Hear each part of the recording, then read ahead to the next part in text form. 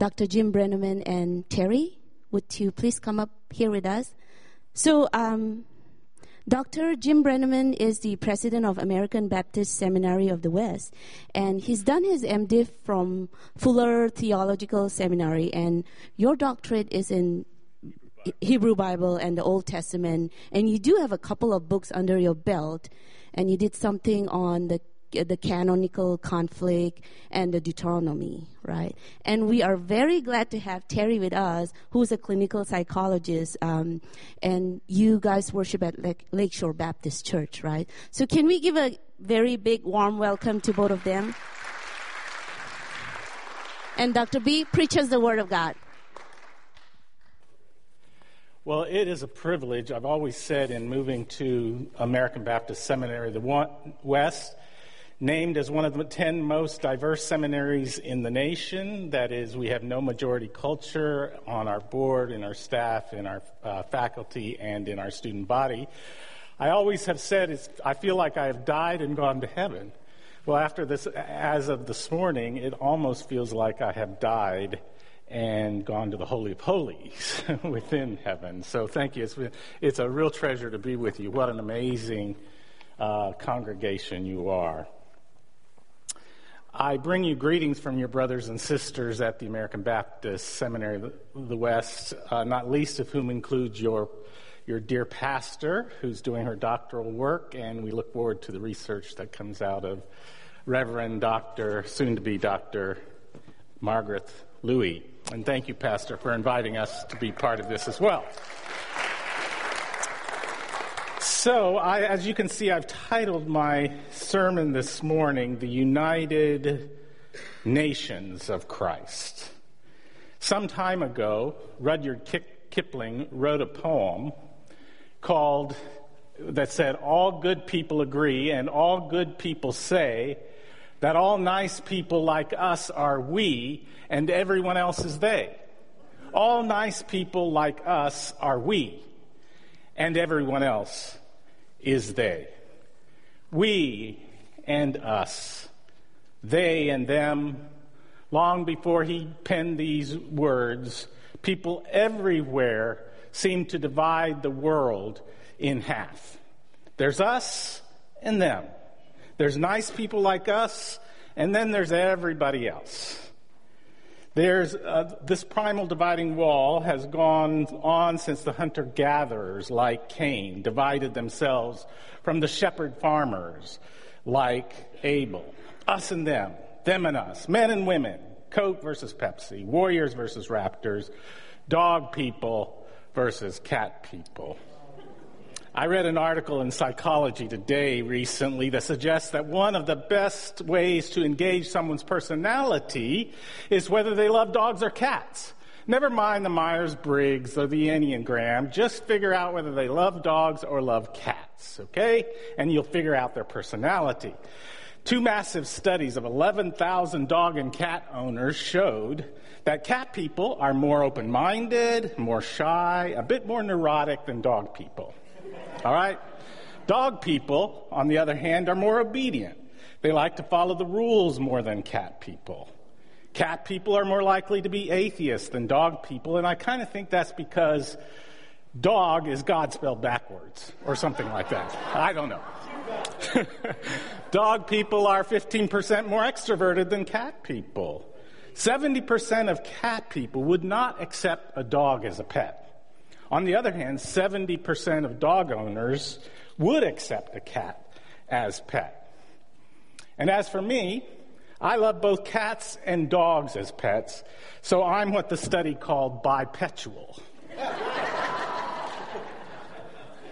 Now, as long as humans have walked this earth, we've created tribes of belonging. And that's a good thing, really. According to Seth Godin, the author of this New York Times bestseller, Tribes, he says human beings can't help it. We need tribes. We need a place to belong. Tribes are about faith, about belief in an idea and in community. Tribes are grounded in the respect for a leader of a tribe and for other members of the tribe. We need tribes.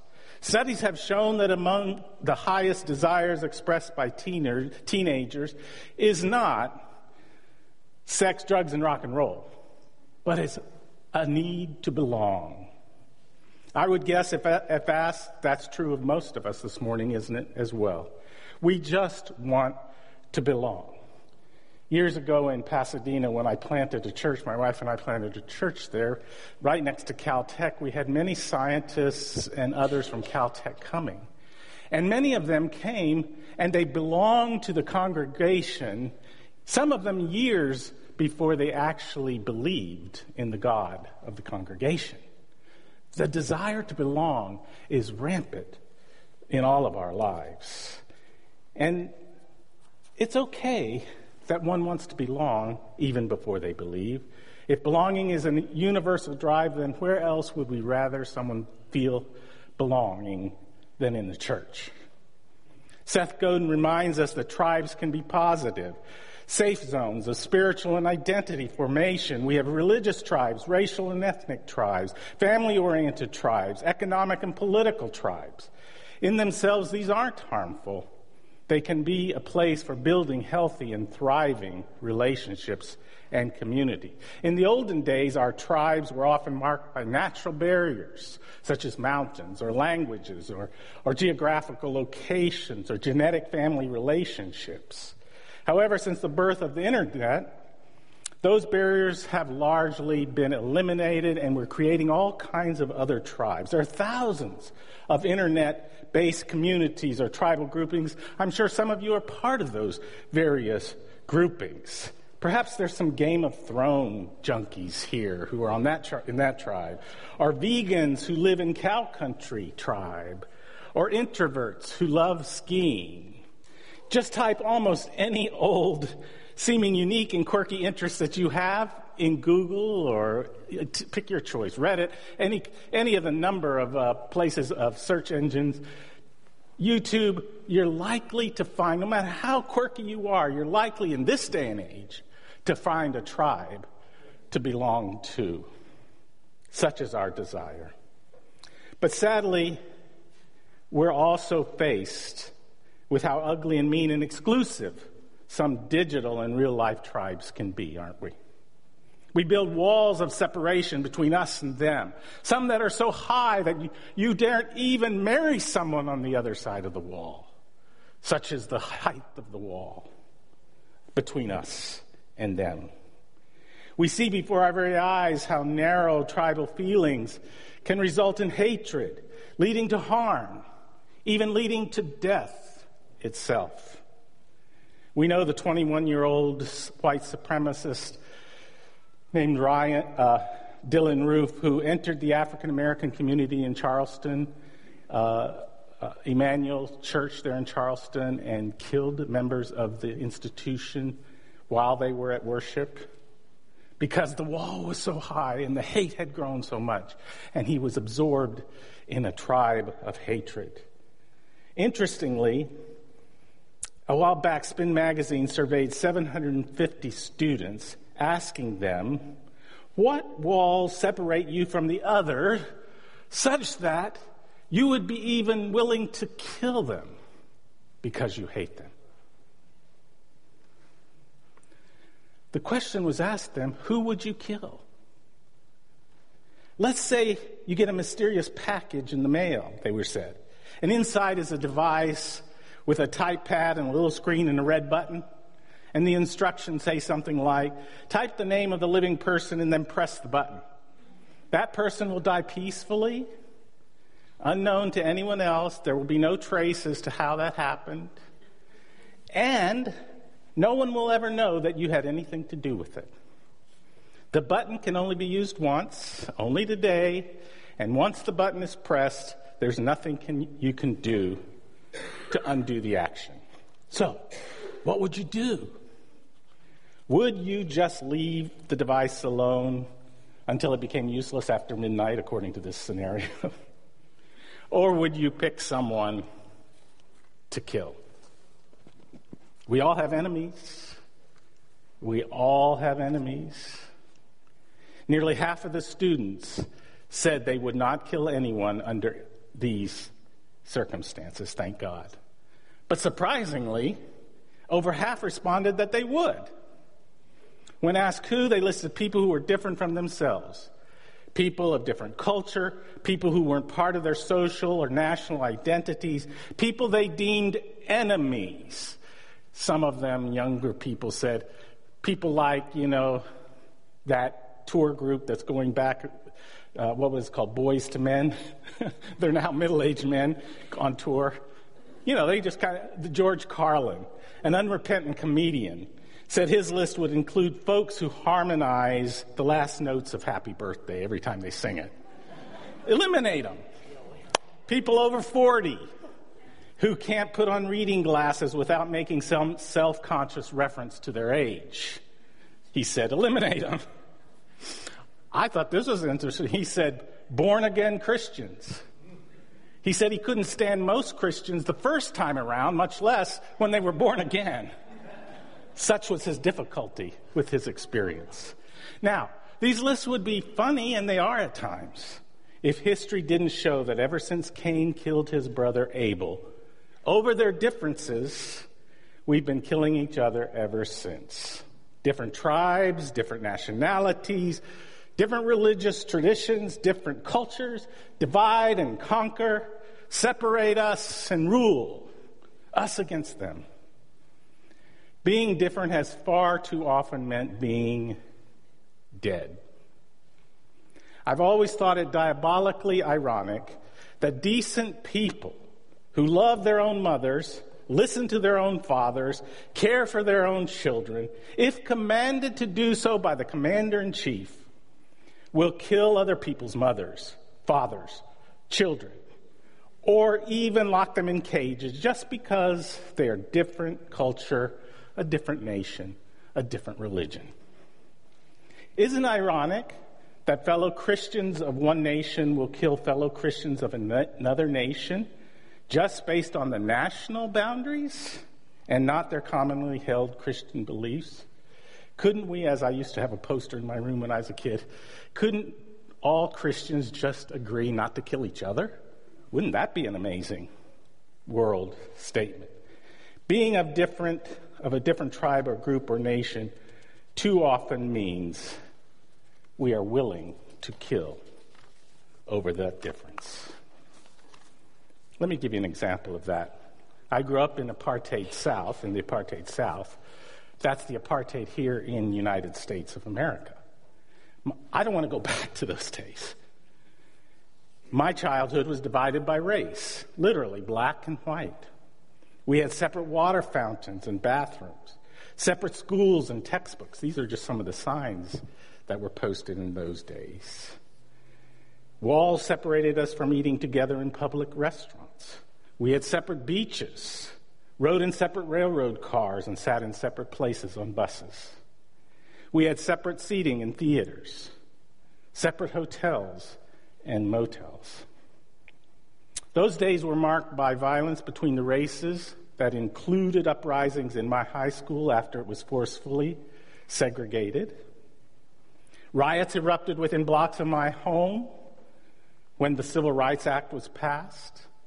It's more accurate to say of those days that this nation was the divided states of America, sadly. Honestly, for me, it feels like we're slipping back into the days of ugly tribalism, building ever higher dividing walls of hostility between us. These are just some of the examples of the walls being built. We're arguing over building a 2,000-mile dividing wall between us and Mexico. In 1987, the great cry from President Ronald Reagan was, "Tear down this wall," that stood between between the East and West Germany. 3 years later, the wall was demolished. East and West Germany were united again. Up until just 10 years ago, there were only 7 dividing walls remaining in the world, separating national boundaries from each other. 7. Sadly, since then, 70 walls between national borders have been built. We're going in the wrong direction, folks. We had 7, and we're saying tear them down, and now we have 70. And more are being built. The trend is sobering. I'm even more saddened by the fact that if Jesus were living today in the Holy Land of his birth, he could not travel from Bethlehem to Jerusalem, which is just 6 miles, or from Bethlehem to Nazareth, 70 miles, because of a 30-foot high, that's one of the pictures up here. The one on the top left is the wall between, it says Rachel weeping, that's at Rachel's tomb. It's a dividing wall between Jerusalem and Bethlehem. I'm on the Bethlehem side when this picture is taken. Jesus could not, like all Israeli Jews, would be banned by the Israeli Defense Force from visiting his relatives or friends living in the West Bank. That includes Bethlehem, Jericho, and much of Judea and Samaria. Today, Jesus would not be allowed to visit the Jerusalem Temple Mount, and he could only pray at the Western Wall, dividing the Jewish and Muslim quarters in the old city of Jerusalem. That is, he could go to the wall, you see the wall there, but he couldn't go on top where the temple was built, such as the dividing wall. And that's literally the wall, the Western Wall of the actual time, of parts of it, in the lower part, of when Jesus walked the earth. When St. Paul writes in his letter to the Ephesians 2, verse 14, about the dividing walls of hostility that separated Jews and Gentiles of his day, I'm sad that his words still apply to modern-day Jews and Palestinians living in the Holy Land. For Paul, the divisions of his day were between those circumcised and those uncircumcised, the Gentiles and the Jews. If you were a Gentile, or if you were a woman, if you were a handicapped person, you were automatically excluded from entering the temple. Even today at Israel's holiest shrine, this wall divides Jewish men and women from each other in approaching the great Western Wall of the Temple Mount, which divides Jews from Muslims at the very location that once believed to be the home of God's presence, the Holy of Holies. I'm sure Paul would be heartbroken to see such dividing walls of hostility still existing in Israel-Palestine today. He would be brokenhearted to see the dividing walls of hostility being built between us here in the United States, a country founded on the grand idea of e pluribus unum, out of many, one. Perhaps it's time to make hummus together instead of walls. In his letter to the Ephesians, the Apostle Paul is writing from prison, put there because he was proclaiming that Christ's love was to be extended to everyone, to all tribes and people, including the Gentiles.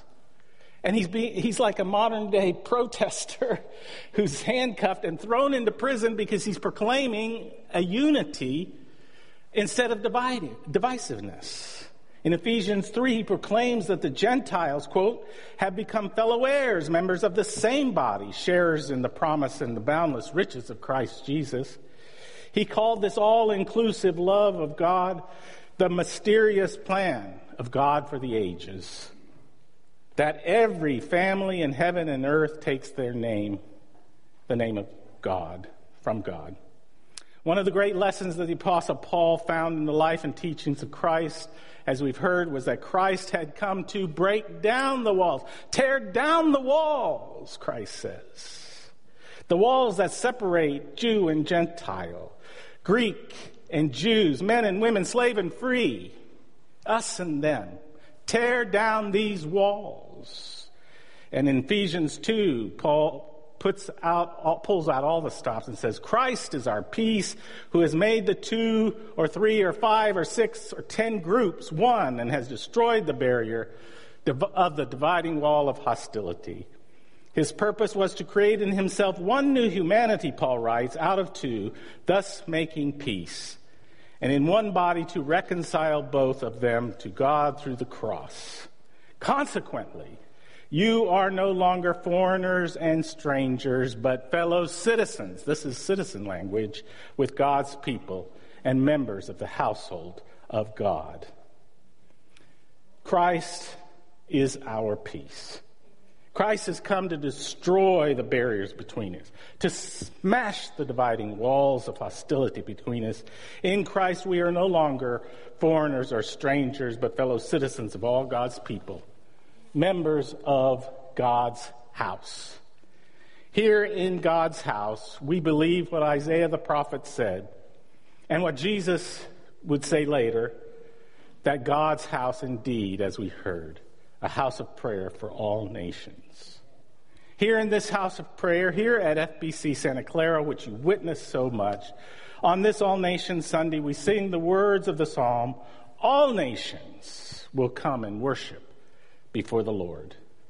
Here in this house of prayer, here at FBC Santa Clara, on this All Nations Sunday, we proclaim the words of Isaiah about dividing walls coming together when he said, all nations will flow up the mountain against gravity to the house of the Lord, and there the Lord will teach them and judge between nations. He will arbitrate between nations, and he will settle disputes for many peoples. They will beat their swords into plowshares and their spears into pruning hooks. Nation will not take up sword against nation, nor will they train for war anymore. Here at FBC Santa Clara on this All Nations Sunday, we declare the words of Isaiah to be right and altogether true. Say to the north, give them up. To the south, do not hold back. Bring my sons from the far east and my daughters from the far west. Come, my people. Come from the ends of the earth, saith the Lord. Sing to the Lord a new song. Sing praise, all you nations, unto the end of the earth. The words of the poet Emma Lazarus, enshrined on the base of the Statue of Liberty in the New York Harbor, echo the words of St. Paul and Isaiah and the psalmist, indeed of Christ himself. Emma Lazarus purposely contrasted Lady Liberty, who she called the mother of the exiles. She contrasted them from the warring, xenophobic gods of Greek fame. She says of these gods, keep ancient lands your storied pomp. Keep your brazen soldierly colossus with conquering limbs astride from land to land. We don't need your kind of godliness. Instead, let us heed the welcoming spirit of Lady Liberty, the mother of exiles, standing at the harbor's edge with lighted torch for all to see, speaking for the true American spirit. Give me your tired, your poor, your huddled masses yearning to be free. Send these homeless, tempest-tossed to me. May we depart from this place today, inspired by the vision of Emma Lazarus, of Isaiah, of St. Paul, of your embodied presence of the Spirit right here in this congregation, modeling for the world, leaving to the world to see that we are part of the tribe of Christ, the one who calls us to tear down the dividing walls of hostility between us. May we reclaim our role as ambassadors of the United Nations of Christ, who have been given the ministry of reconciliation. May we pray and labor together until the day when the United Nations of Christ, from every tribe and nation and people and language, and I love this in the book of Revelation, it doesn't just stop with the human beings. It says, and every creature in heaven and earth. That's an environmental vision. And every creature in heaven and earth and sea and all that is in them will sing a new national, an international, a global anthem that says, worthy, worthy, worthy, worthy is the Lamb that was slain, who was and who is to come. One Lord, one faith, one Spirit in and through us all, from whatever nation or tribe we come from, forever and ever. Amen. Thanks be to God.